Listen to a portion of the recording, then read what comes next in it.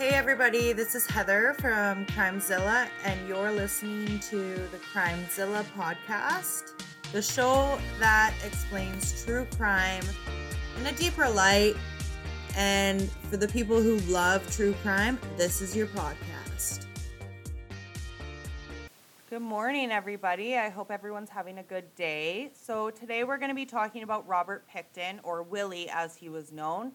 He's a Canadian serial killer and a former pig farmer.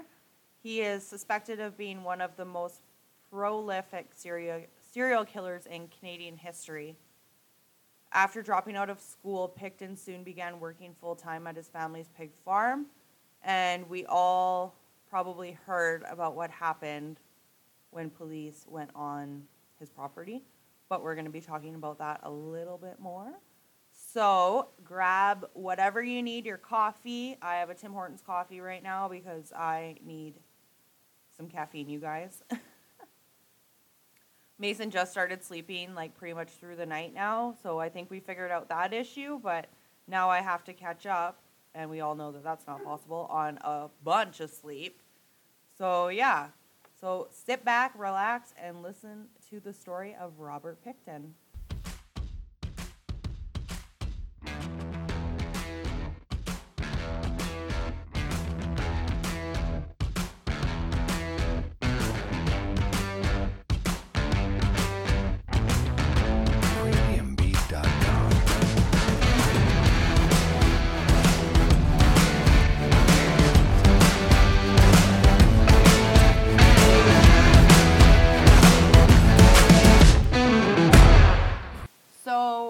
Robert William Pickton, or as he is known as Willy, was born on October 24th, 1949. His dad was Leonard and his mother's name was Louise. His family were pig farmers in Port Coquitlam. Before he was born, his older sister Linda was sent to live with relatives in Vancouver as their parents thought that a pig farm wouldn't be an appropriate place to raise a lady. Robert and his younger brother David began working at the farm very early. Louise was very demanding, prioritizing the pigs over the brothers' personal hygiene and forcing them to work long hours raising the farm's livestock. So their mother would send them to school in unwashed, dirty clothes, reeking of manure, and earning the brothers the nicknames, quote-unquote, stinky pigs from their classmates. That is so bad. That's so bad. Like, it's sad that she would prioritize the pigs over her own children. Like, you might as well just send them out into the farm and the yard and just live outside. Is pretty much what you should do, because at that point I think it's too far gone. Pickton was strongly attached to his mother and had little interaction with his abusive father. When he was in his early teens, he used his savings to buy a calf, which became his beloved pet.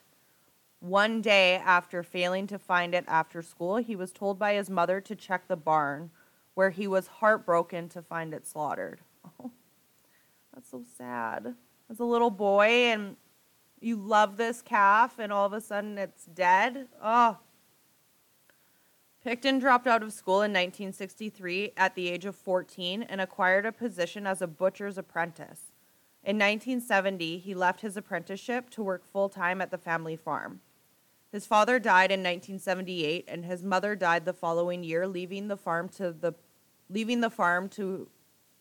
Pickton and his two other siblings. Linda and Dave did not want the farm.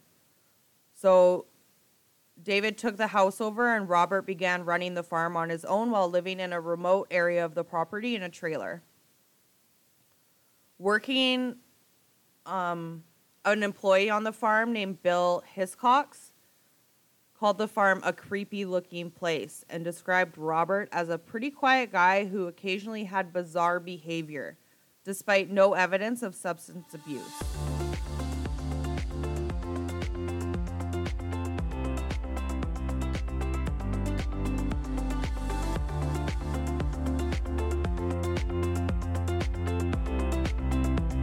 Premiumbeat.com.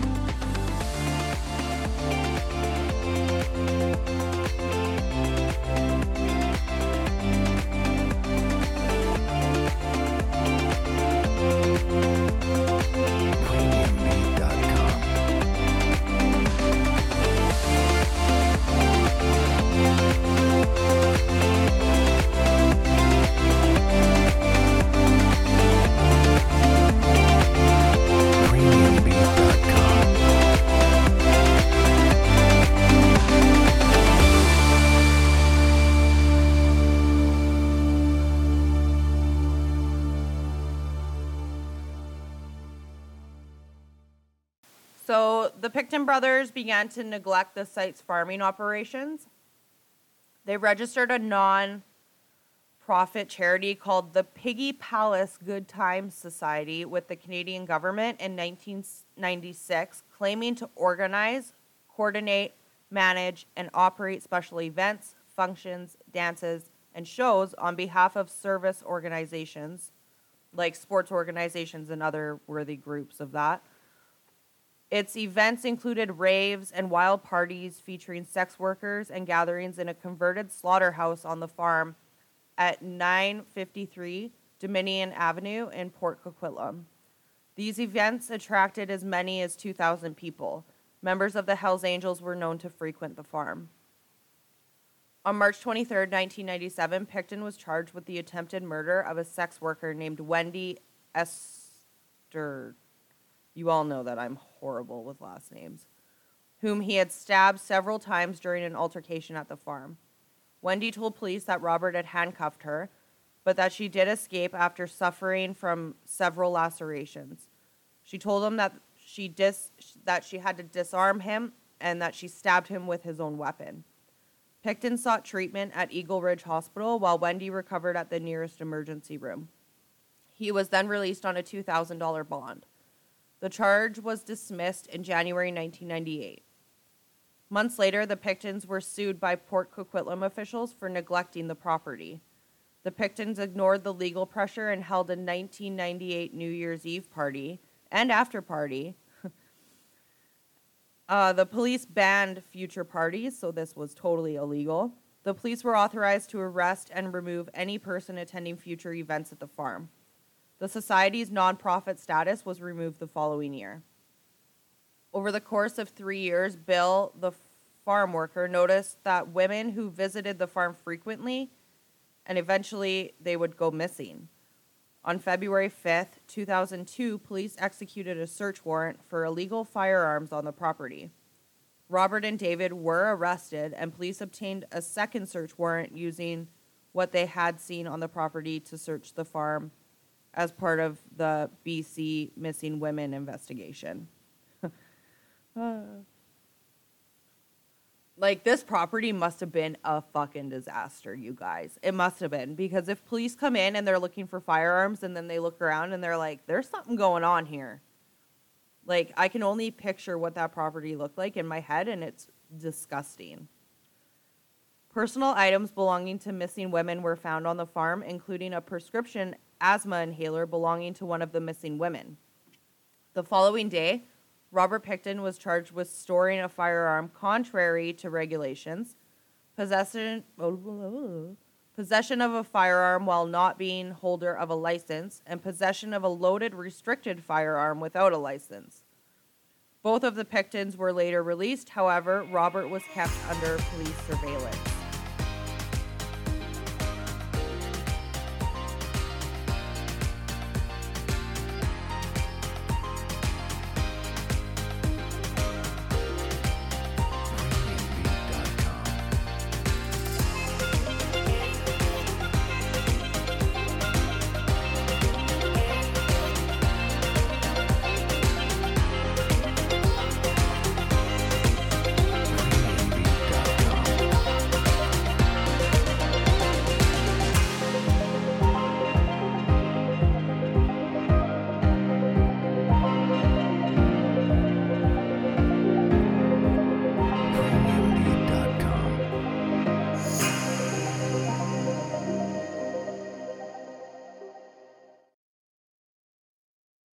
On February 22, 2002, Robert Pickton was arrested and charged with 2 counts of first-degree murder in the deaths of Serena Abbotsway and Mona Wilson.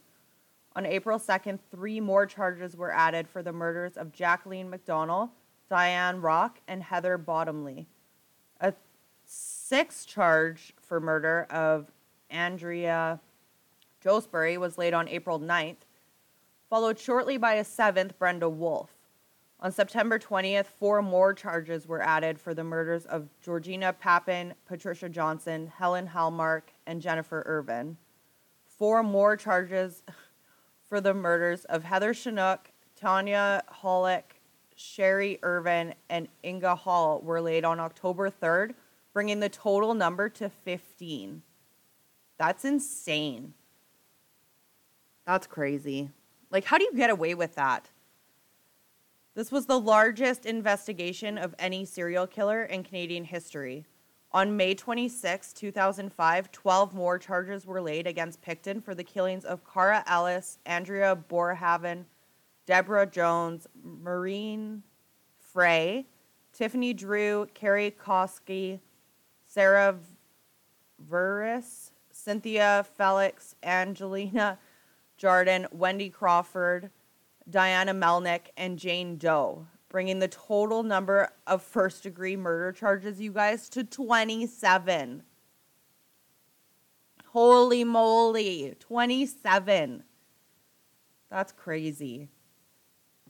Excavations continued at the farm through November 23rd, making the cost of the investigation to have been $70 million by the end of 2003, according to the provincial government. As of today, the only thing that is still on the farm is a small barn. The horrifying details of what Robert Pickton did will forever remain in history. You can take away the ugliness of the buildings and the property, but you can't change that he murdered 27 people that we know of. Forensic analysis proved difficult because the bodies may have been left to decompose or been eaten by insects and pigs on the farm. During the early days of excavation, forensic anthropologists brought in heavy equipment, including 2 50-foot flat conveyor belts and soil sifters to find traces of human remains. On March 10, 2004, the government revealed that Pickton may have ground of human flesh mixed with pork that he sold to the public. That's fucking disgusting. The province's health authority later issued a warning. Another claim was made that he fed the bodies directly to his pigs. Pickton's trial began on January 30th, 2006 in New Westminster.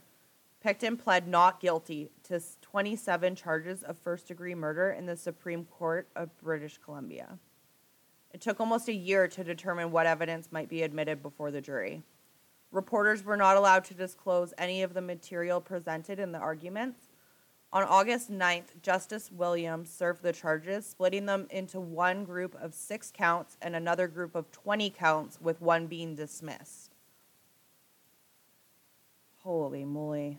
The date for the jury trial for the first 6 counts was initially set for January 8th, 2007, but was later postponed to January 22nd. On that date, Pickton faced first-degree murders for the charges of death of Frey, Abbotsway, Joesbury, Wolfe, and Wilson. For the first time, Canadians heard the horrifying details of what was found during the investigation. Skulls were cut in half with hands and feet and stuffed inside. The remains of one victim found stuffed in a garbage bag, and her blood-stained clothing found in Pickton's trailer. Part of another victim's jawbone and teeth found beside Pickton's slaughterhouse, and a .22 caliber revolver with an attached dildo contained both his and the victim's DNA. Oh, that's fucking gross. Can you imagine what these women went through? Like, it is horrifying. Pickton claimed to have attached the dildo to his weapon as a makeshift silencer. Yeah, okay. As of February 20th, 2007, the following information was presented to the court.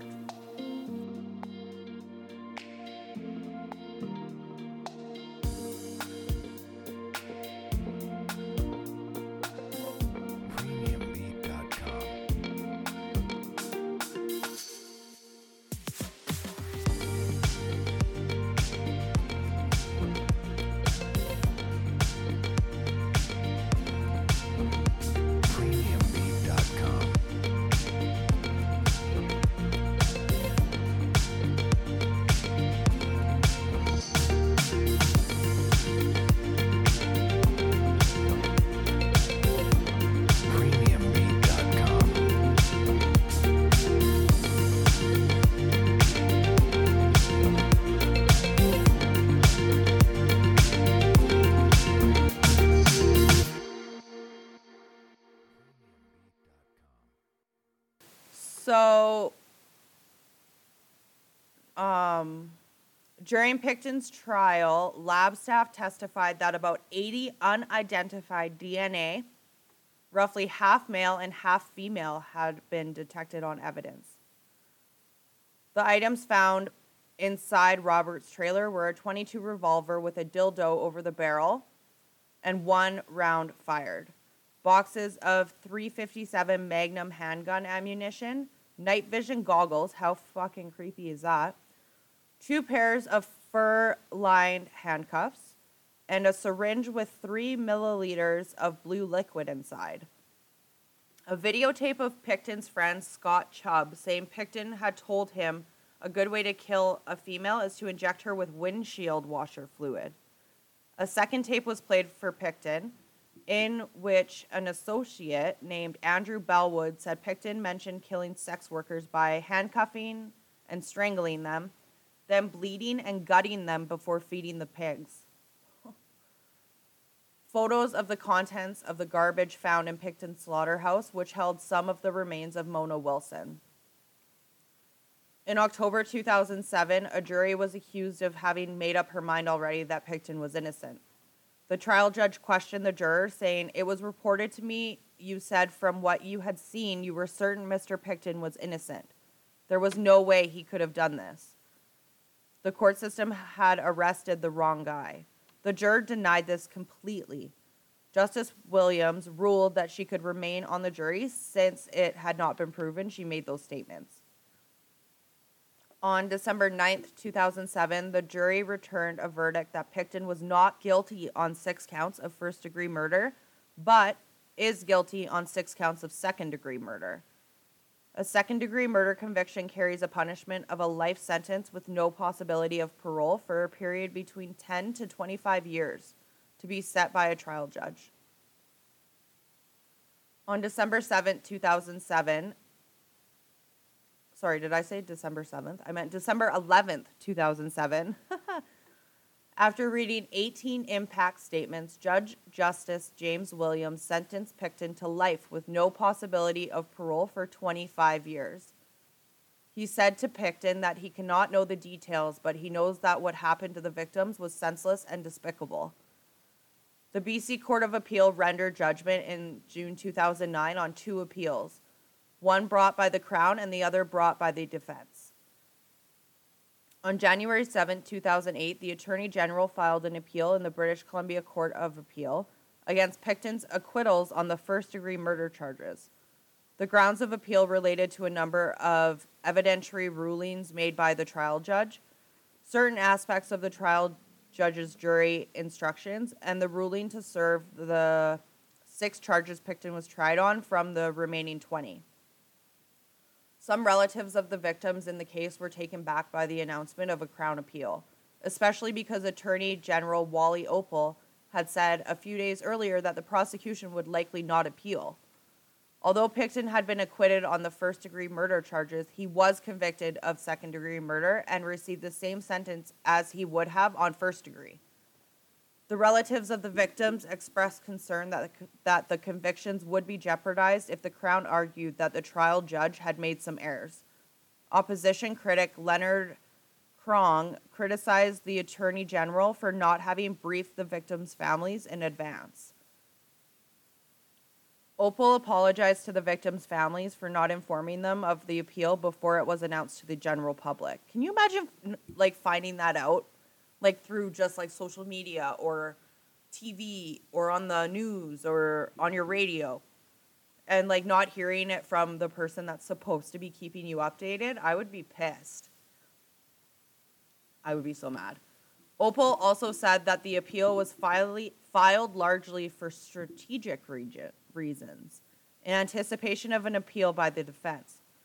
The prosecution's rationale was that if Pickton appeals his convictions and if that appeal is allowed, resulting in a new trial, the prosecution will want to hold that new trial on the original 26 charges of first-degree murder.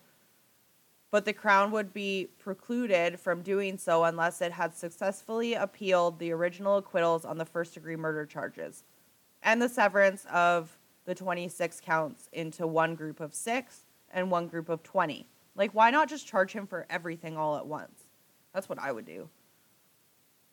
Under the applicable rules of the court, the time period for the Crown to appeal expired after 30 days after December 9th, when the verdicts were rendered, while the time period for the defense would appeal expired 30 days after December 11th. When Pickton was sentenced, this is why the Crown announced its appeal first, even though the Crown appeal is intended to be conditional on an appeal by the defense. If the defense has not filed an appeal, then the Crown could have withdrawn its appeal. Like, wow. On January 9th, 2008, lawyers of Pickton's filed a notice of appeal in the British Columbia Court of Appeal seeking a new trial on 6 counts of second-degree murder. The lawyer representing Pickton on the appeal was Jill McKinnon, who had been a Crown prosecutor in the 1970s. The notice of appeal, yeah, it's crazy, you guys, in which the defense alleges that the trial judge made mistakes. Who cares? The guy's guilty. Like, just send him to prison. On June 26, 2009, Pickton's lawyers confirmed that they would exercise his right to appeal to the Supreme Court of Canada.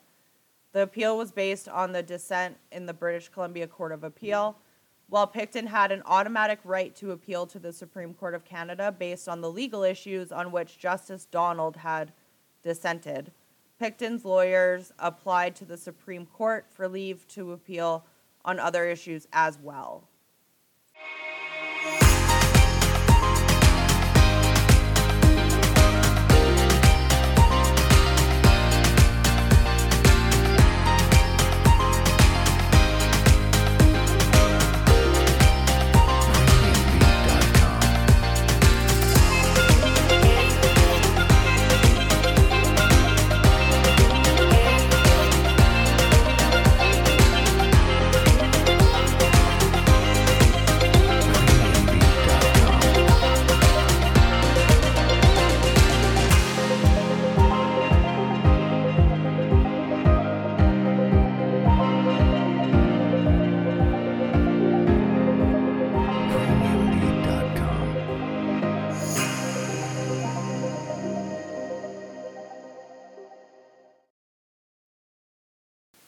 On November 26, 2009, the Supreme Court of Canada granted this application for leave to appeal.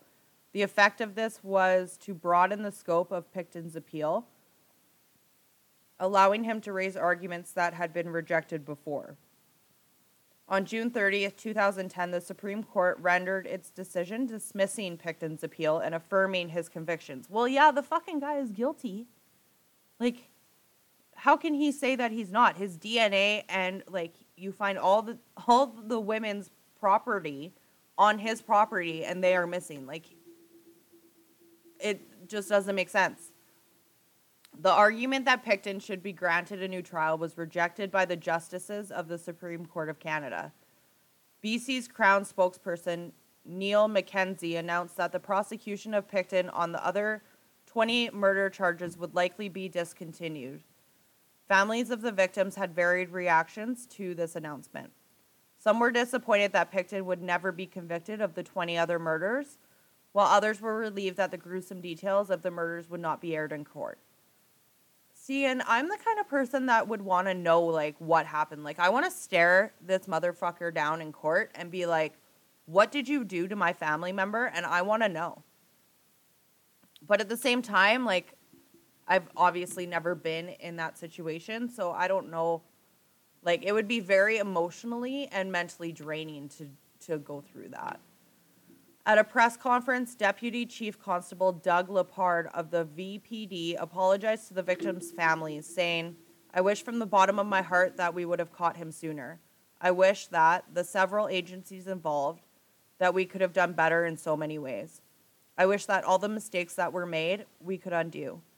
And I wish that more lives would have been saved. So on my behalf and the behalf of the Vancouver Police Department and all the women and men that worked on this investigation, I would like to say to the families how sorry we are for your losses and because we did not catch this monster sooner." British Columbia Attorney General Michael D. Jong announced that a decision on whether to hold an inquiry would be made soon. Certain of the families of Pickton's victims called for a public inquiry into the handling of the case.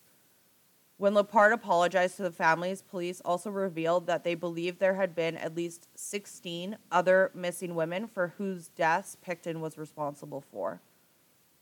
During a court hearing on August 4th, 2010, Judge Williams stated that Pickton should be committed to a federal penitentiary because up to this point, he was only being held at a provincial pretrial institution, which does not make fucking sense to me. Like, this guy has 27 murder charges on him. You know? Like, why is he being held in a pretrial institution? Pickton's charges for the other 20 women were stayed on August 4th, 2010. After Pickton was arrested, many people started coming forward and talking to the police about what had taken place on the farm. One of the witnesses that came forward was Lynn Ellickson, who claimed to have seen Pickton skinning a woman hanging from the meat hook years earlier and that she didn't want to tell anyone about it out of fear for losing her life. This fear would be justified, especially after Wendy was stabbed by Pickton but managed to get away and even tell police. Yet before trial, all charges were dropped and nothing happened to Pickton. So she was probably scared. I would be. In August 2006, Thomas Ludemy, a 27-year-old Fremont, California resident, claimed that he had received 3 letters from Robert Pickton in response to letters Ludemy sent under an assumed identity. In letters, Pickton allegedly speaks with concerns about the expense of the investigation, asserts his innocence, quotes to the Bible, praises the trial judge, and responds in detail to information in Ludemy's letters, which were written in the guise of Maya Barnett, a down-on-her-luck woman. The newsletters of the letters' existence was broken by the Vancouver Sun in an exclusive published on Saturday, September 2nd, 2006. And as of that date, neither law enforcement nor any representative of Pickton has verified that the letters were from him. Because I can't speak today. The Sun, however, has undertaken several actions to confirm that it is him. Ludemy claims not to have kept copies of his ongoing letters with Pickton. As of September 4th, 2006, no information on their existence has ever been forthcoming from Pickton or his representatives. Ludemy has a history of writing to accused and convicted criminals, in some instances under his own identity, and in others in the guise of a character he believes will be more rapidly accepted by the targets of the letters. He also is an inspiring journalist and claims that his motivation in releasing the letters is to help the public gain insight into Pickton. So where is Pickton today? He still says he's innocent, and he has written an alleged biography that he wrote in prison, and he is 72 years old today. So this man is going to die in prison, and he fucking should. It's sad what happened to those people, to those women and men, apparently, because the DNA was found from both women and men. He obviously targeted sex workers because he thought that they wouldn't be missed. And a lot of serial killers do that, right? Because their families, they don't think that anyone's going to go searching for them because they work on the street, so they're probably out working or doing whatever. But, yeah, it's sad. So that is what I have on Robert Willy Pickton, you guys. He is a sick, disturbing man, and I hope that he lives out his life in prison thinking about the things that he fucking did, because they are sad and they are bad. So yeah, thanks guys, and I hope to see you next week.